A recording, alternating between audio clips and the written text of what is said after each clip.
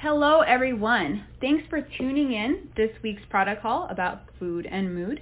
I'm Dr. Natalie Masís, NeoLife's research manager. I'm here with my colleague, Christina.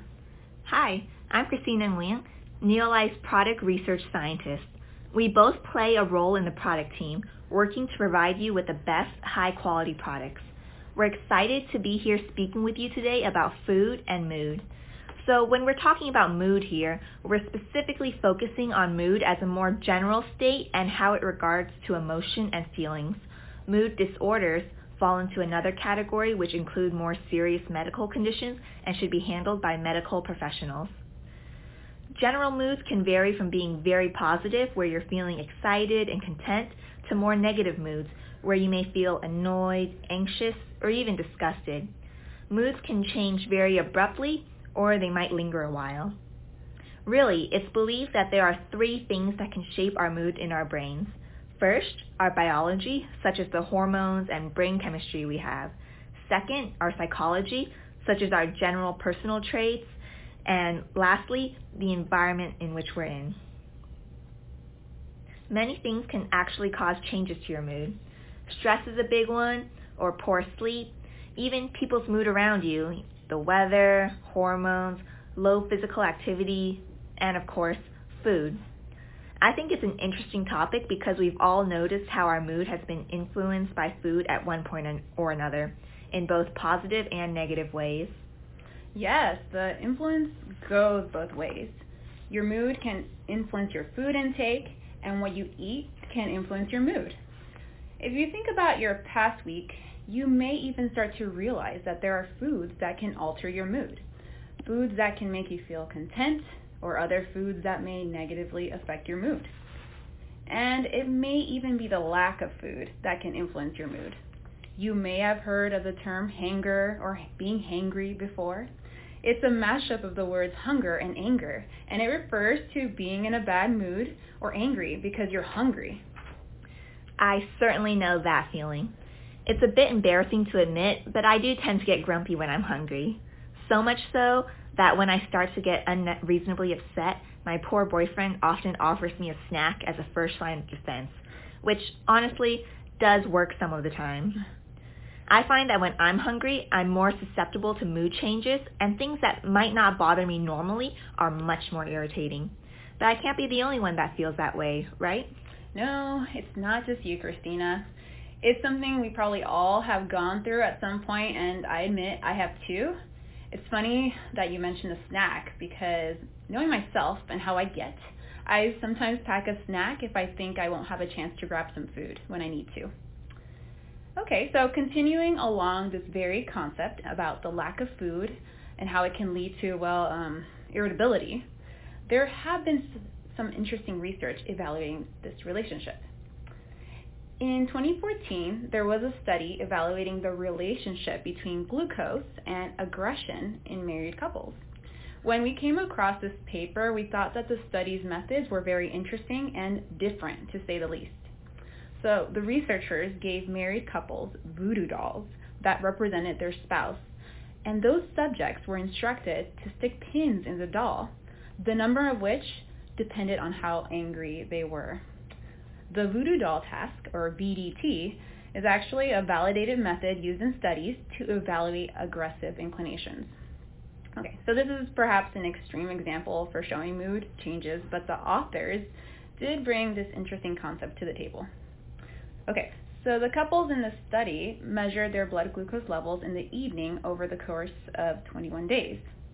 And blood glucose, or blood sugar, in normal individuals typically increases after meals and will be at the lowest before meals when a person hasn't eaten yet. What did they find? Well, the researchers found that blood glucose levels and aggression levels were inversely related. This means that lower blood glucose levels were associated with higher number of pins in the voodoo doll, suggesting that there were greater aggressive impulses towards their spouses when blood glucose levels are low. Okay, so we don't recommend trying this at home, but this study does highlight the interesting link between glucose, which comes from the food that is broken down as we eat it, and how we may respond. That's a really interesting study, Natalie. It really shows how having low blood glucose level may affect your mood, even your mood towards someone you love, like your partner. I'll have to show this paper to my boyfriend and say, see, science says I have a reason to be hangry. In the Voodoo study, we discussed the relationship between low blood glucose and aggressive behavior, showing that blood glucose levels are associated with different moods. So this relationship has also been reflected in people who have diabetes. People with diabetes have issues with insulin, which is an important hormone that regulates the level of blood glucose. And their levels are generally too high, but it can also swing too low for various reasons. One study had people with diabetes record their mood just before testing their blood glucose 4 times a day. They weren't only investigating negative moods, they were looking at positive moods too. So investigators found that lower blood glucose levels tended to be associated with negative moods and nervousness, while positive moods were almost always associated with high blood glucose levels. So maybe next time you need to, take a break and feel yourself getting a bit heated emotionally, you could take a break and have a snack, like a delicious NeoLife bar, to provide a steady supply of energy and help your satiety levels. It comes with a delicious mix of berries, like blueberries and cranberries, flax seeds and pumpkin seeds, and assorted nuts such as cashews and almonds. It has 10 grams of protein and 5 grams of fiber, and this can help replenish your energy levels and help you feel fuller for longer. I actually keep one in my purse, so I always have a convenient and tasty snack ready. Oh, that's a great tip, Christina. It's definitely good to take a break and a pause and think about why you may be feeling the way that you do. Oftentimes, though, it's the result of not having enough food in your system and lacking energy. Earlier, we mentioned hunger, and when you perhaps haven't eaten for a long time, this may lower your blood glucose and affect your mood. The concept of hunger does make sense scientifically because self-control of aggressive tendencies requires brain power, and your brain needs fuel in order to function. Self-control is a cognitive function, and studies have shown that using your brain for acts of self-control reduces blood glucose levels. Self-control is so important. Imagine if you're in a room and you have to decide if you're going to choose one food or another, or if you're going to avoid watching 15 hours of your favorite television show in one go. Well, all of these efforts take self-control and energy to work out decisions. As we mentioned, our brain's role in self-control consequently lowers blood glucose. Imagine, if a person's blood glucose is already low, they will use up their fuel earlier and perform more poorly on subsequent cognitive tasks, including exercising self-control. However, in one study, it was shown that consuming a glucose drink eliminated the impairments on subsequent cognitive tasks, suggesting that fuel supplies were replenished and people were able to function at their normal levels. So in these different scenarios, it seems to be important to make sure that your energy levels are replenished when you are feeling that they're low, because we established that hunger levels can affect mood. But it seems to work the other way around. Your mood can influence what you decide to eat. That's right, Natalie. It's such a common experience that it's practically a cliche at this point. Digging into that pint of ice cream after a bad breakup, or treating yourself to that greasy slice of pizza, or 3, after getting through a stressful day at work. Conversely, who hasn't treated themselves to something delicious after receiving good news, like getting a promotion? This is called emotional eating, where you eat in response to your feelings instead of actual hunger. This may affect both what you choose to eat and the quantity that you eat. And it's not uncommon. Think of comfort foods. My favorite comfort snack is milk tea with boba, which are tapioca pearls. I've been cutting back, but I still treat myself to one sometimes if I'm having a stressful day. Do you have a favorite comfort food, Natalie? Well, for me, I've liked dishes my mom used to make growing up, like beef stew, or a dish called arroz aguado, which is like a rice porridge. My mom used to make this for me when I was sick, so I always find it comforting to eat, and it helps improve my mood for sure. That sounds delicious. I'll have to borrow your mom sometime. Yeah. We may associate certain foods with happy memories or certain periods of your life. It may be a childhood favorite dish that you crave as an adult, and if you're feeling sick or feeling down, this food may comfort you and uplift your mood. like how Natalie's mom beef stew does for her. But are you really eating because you're hungry or because of your emotions? An issue with emotional eating is that it may mask your own hunger cues and make it difficult to tell when you're full. It's really interesting that you mentioned that, Christina. Emotional eating is used in different instances to soothe pain or negative moods or even to uplift oneself. It's common in different age groups too. Let's talk about college students a little bit. You may have gone to college or you know somebody who has and can probably imagine the stress involved. There are tests, new environments, new struggles that weren't dealt with before, and all of this can really be impactful for one's mood, of course. We found a study involving almost 1,500 college students where they filled out a questionnaire called the Eating and Appraisal Due to Emotions and Stress, and they filled it out to assess their emotional eating. The questionnaire asked the students to what degree they agreed with statements such as, I eat when I'm upset with myself, and I overeat when I'm stressed, along with questions about stressors in their life and other coping resources like family support. The researchers also had the students fill out an assessment to measure their depressive symptoms. And it was found that negative symptoms like feeling sad and hopeless were associated with emotional eating in both men and women. The researchers also measured the students' body mass index, or BMI. And for reference, for those who don't know what BMI is, it's a measure of the proportionality of height and weight, and it tries to estimate body fat, where people who have higher BMI values, they're considered to have higher health risk. But it is important to note that this number can be impacted by a variety of factors, such as if you have a muscular build. The researchers found in this study that emotional eating was associated with a higher BMI. So they're seeing this relationship between negative symptoms and emotional eating, and also emotional eating being associated with a higher BMI status. So this study was done in a college population, and a lot of us can still probably relate to this type of cycle. So in this regard, it's important to focus on ways to work for a general mood. We also talked about how emotional eating can mask our own hunger cues, so we may even eat when we're not hungry. This could lead to overeating, and you just want to eat more and more and more to feel that comfort. You know, it's not just negative moods that can make you want to eat more. A meta-analysis, which basically assesses data from multiple studies, looked at the effect of induced mood on meal consumption. They looked at both positive and negative moods and found that both were linked to a higher caloric intake than a neutral mood. Wow. Well, that sounds interesting that both positive and negative moods can affect our eating patterns. So what can somebody do to help reduce emotional eating, Christina? Well, a lot of us indulge in emotional eating, and it's certainly hard to resist. But research has found that mindfulness-based approaches can be effective in reducing emotional eating. Mindfulness basically means paying attention and being aware of things as they are. An example of a mindfulness-based approach is meditation, where you think deeply and focus your mind.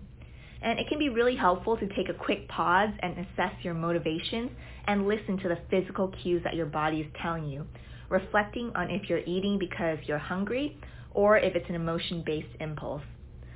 Sometimes it may even take 20 minutes for your body to register that you are full after you've eaten.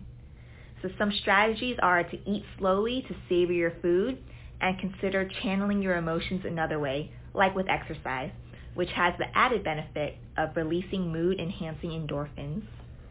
Well, I really like that suggestion, Christina, because a lot of times we forget to focus on the food that's in front of us, and we get distracted, so that's great. And I like that suggestion about meditation, too. I'll have to try that. Okay, so we've talked about food and mood in a more general sense, but it also appears that different food components can have varying effects on your mood and your health in both positive and negative respects. So let's take a look at some more specific examples. We will talk about some general food components, and then we'll go deeper into selected vitamins and minerals. First up is sugar. I'm sure you've experienced a sugar rush, or you've seen a little child get really hyper after a sweet treat. So while sugar can boost your mood in the immediate term, there are multiple health concerns about the high levels of added sugar that many people consume. Sugar is added to a lot of things that can appear healthy, but they can contain a lot of added sugar. For example, some yogurts may even have as much sugar as a Twinkie bar. So data about people's diet and mood from the Whitehall 2 cohort study of over 10,000 people expanding a 22-year period using 23,000 data points were analyzed. And it was found that when controlling for other factors, the men in the top third of sugar consumption had a 23% increased chance of suffering a common mental disorder 5 years later when they were first examined. Researchers concluded that there was an adverse effect of sugar intake on long-term psychological health and suggested that a lower intake of added sugar from foods and beverages may be associated with better psychological health.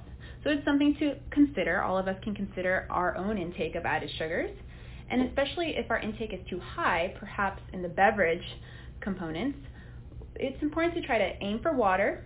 And if you feel like you need more flavor, try adding some cucumber or fresh strawberries. This can really make for a refreshing beverage. I like my water with a slice of lemon in it. But I feel like we're being all doom and gloom over here, Natalie. Let's switch tracks and talk about foods that can positively impact your mood. One example is green tea. I know this one very well personally since I drink green tea all day at work. I make a cup first thing in the morning, and I make another cup after lunch.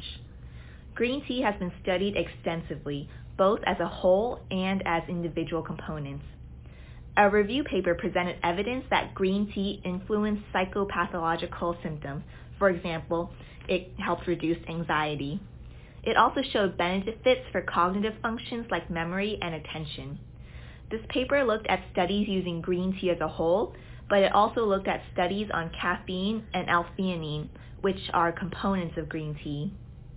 Both caffeine and L-theanine had positive effects on cognition, but individually, each substance had a lesser impact, so the benefits of green tea cannot be pinned to a single component. Well, I'm more of a coffee drinker, but you may have convinced me to drink more green tea when I need a mood boost, and it has other benefits as well. That's great. So acknowledging these benefits, NeoLife created NeoLife tea, which contains green tea extract as well as white and black tea. It's in a convenient on-the-go stick pack, and it contains a subtle lemon flavor. This tea blend was made to create a more energizing formula. Or if you're not a fan of tea and you want the option that contains berries, NeoLife formulated Tray to contain not only green tea extract, but a delicious assortment of polyphenol-rich berries. Of course, green tea can only make up a small part of your diet, and we know that we need a good balance of fruits, vegetables, lean proteins, and whole grains as part of our daily diet. So it's recommended to make half your plate fruits and vegetables, as they contribute so many benefits to our health. If you spent any time with NeoLife, I'm sure you've heard over and over about many health benefits of a diet containing fruits and vegetables. But did you know that they may also be related to your mood? A large study involving over 12,000 Australian adults used information recorded from food diaries and compared the foods listed to life satisfaction scores, adjusting for changing incomes and personal circumstances. The researchers found that increased fruit and vegetable consumption was predictive of increased happiness, life satisfaction, and well-being. The highest rise of fruit and vegetable consumption, with an increase of 8 portions a day of fruits and vegetables, was associated with a rise of life satisfaction. And these gains were comparable to the effect of going from unemployed to employed, which is quite incredible. These improvements occurred within 24 months. Wow, that's a pretty big benefit. What do you think might be causing this effect? Well, the authors speculated that there are likely multiple reasons for the improvement, like in life satisfaction, including possibly the influence of vitamin B12 on serotonin production, the fact that our microbiota may modulate brain chemistry, and they even suggested a connection between human optimism and carotenoid levels in the blood. As if there weren't already enough reasons to increase fruit and vegetable intake. It's definitely best to eat as healthily as you can, but that can be really difficult in a busy modern life. Luckily, vitamin and mineral supplementation have also shown the ability to improve mood. A meta-analysis of supplementation studies concluded that vitamin and mineral supplementation have a beneficial effect on everyday mood and perceived stress, even in individuals who are otherwise healthy. Oh, well, it's good that supplementation can be helpful, but I feel like it's still a bit general. I'm sure the vitamins and minerals are all important, but some may have a greater impact on mood than others. Can you narrow it down more specifically, Christina? Definitely. B vitamins are a group that may be particularly important. A deficiency in B vitamins leads to elevated homocysteine levels, which has been associated with depressed mood and anxiety, which perhaps might be linked to a disturbance in neurotransmission. Several studies have reported that supplementing with thiamine, aka vitamin B1, improves mood even in people who are already well-nourished. NeoLife has Pro Vitality and Vegetarian Multi to provide important vitamins and minerals, including B vitamins, to adults, while Liquivite and VitaSquares provide multivitamin supplementation for children. And of course, there's always Super B Complex if you need additional B vitamins, which play important roles in energy production, our cardiovascular system, our immune response, and mental acuity. Well, B vitamins aren't the only examples of nutrients that can affect your mood. Stress is a pervasive problem nowadays, and magnesium is a mineral that research has indicated is associated with stress reduction. And let's be real, it's hard to be in a good mood when you're stressed. One study used healthy adults who initially had low blood serum magnesium levels, and they also had high stress scores based on the depression, anxiety, stress scales. One group of stressed adults took a daily dose of 300 milligrams of magnesium. These subjects' stress scores were taken again after 4 and 8 weeks, and there was a significant reduction in stress scores at both points. So the magnesium alone did improve stress scores, but interestingly, one group received a daily dose of 300 milligrams of magnesium plus 30 milligrams of vitamin B6. For people who had extremely severe stress scores, the addition of vitamin B6 had a 24% greater improvement in reducing stress at the 8-week mark than magnesium alone. Well, reducing stress can do wonders for your mood. So for those seeking magnesium options, magnesium is found in a variety of foods such as dark leafy green vegetables, nuts, and legumes. NeoLife offers magnesium complex with each serving providing 300 milligrams of magnesium.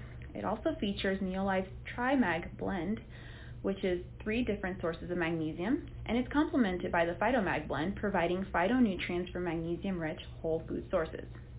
Okay, we're going to talk about one more micronutrient, vitamin D. It's also known as the sunshine vitamin because people can produce it when our skin is exposed to sunlight. I know that vitamin D is important, but I'm afraid I don't get enough sun to produce a lot. I spend most of my time indoors and try to be vigilant about wearing sunblock outside to reduce the risk of skin cancer. Plus, I'm just not an outdoorsy person. Well, you're not the only one avoiding the sun, Christina. Vitamin D deficiency is quite common nowadays because of all the situations where we may not get enough sunlight or we may not be consuming enough foods containing vitamin D. You can get vitamin D in your diet from fortified milk or in some fish sources such as salmon, cod liver oil, and tuna. And supplementation is another option. NeoLife CalMag with vitamin D is a great product, and one serving provides 1,000 international units of vitamin D. So you might remember that vitamin D is crucial for bone health, but it may also play a role in mood.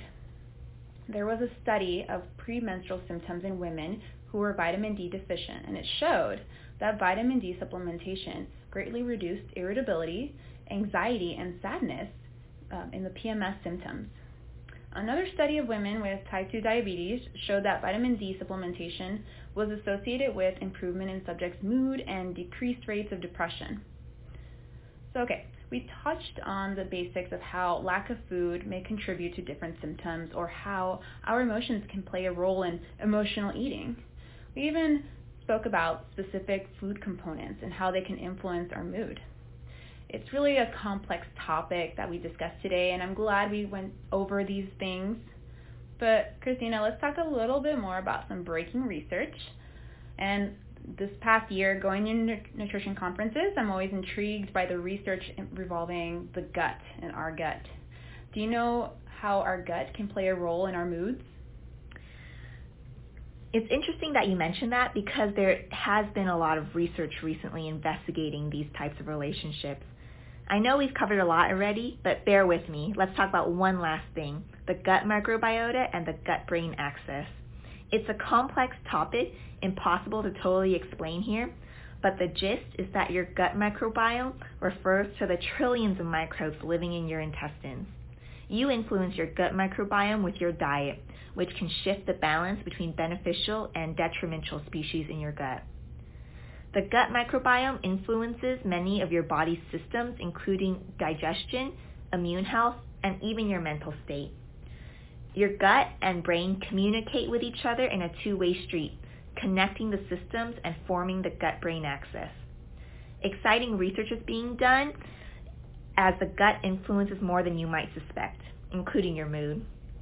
For example, serotonin is a neurotransmitter that contributes to feelings of well-being and happiness, so obviously it plays a big role in mood and cognition. But you might be surprised to find that the vast majority of serotonin is not produced in the brain. In fact, about 90% of it is produced in the gut. So how that happens is tryptophan is an amino acid that's a precursor to serotonin. The gut microbiota play an important role in metabolizing the tryptophan into serotonin. So if your microbial balance is impaired, so is your ability to make serotonin, and thus your mood is affected. A lot of research is still needed to uncover the full extent of what we refer to as the gut-brain axis, but it's clear that a diversity of microbes and a well-balanced gut microbiome is essential to overall health. And Acidophilus Plus is a great product to help maintain a healthy gut microbiota balance. Yeah, the gut-brain axis is an interesting topic, and we'll have to dig into that more another time. But it's clear that it impacts your mood too. Okay, we've covered a lot today, and we can see that food and mood are closely linked in many ways, from impacting your blood glucose to the more specific ways like that certain nutrients can play. We hope that everybody has learned something that you can do to help improve your mood in real life. And thank you for tuning in today's call. We're looking forward to next time. Oh, and before I forget, these statements have not been evaluated by the Food and Drug Administration. These products are not intended to diagnose, treat, cure, or prevent any diseases. As always, please consult with your healthcare provider about the supplementation you use. Thanks for listening.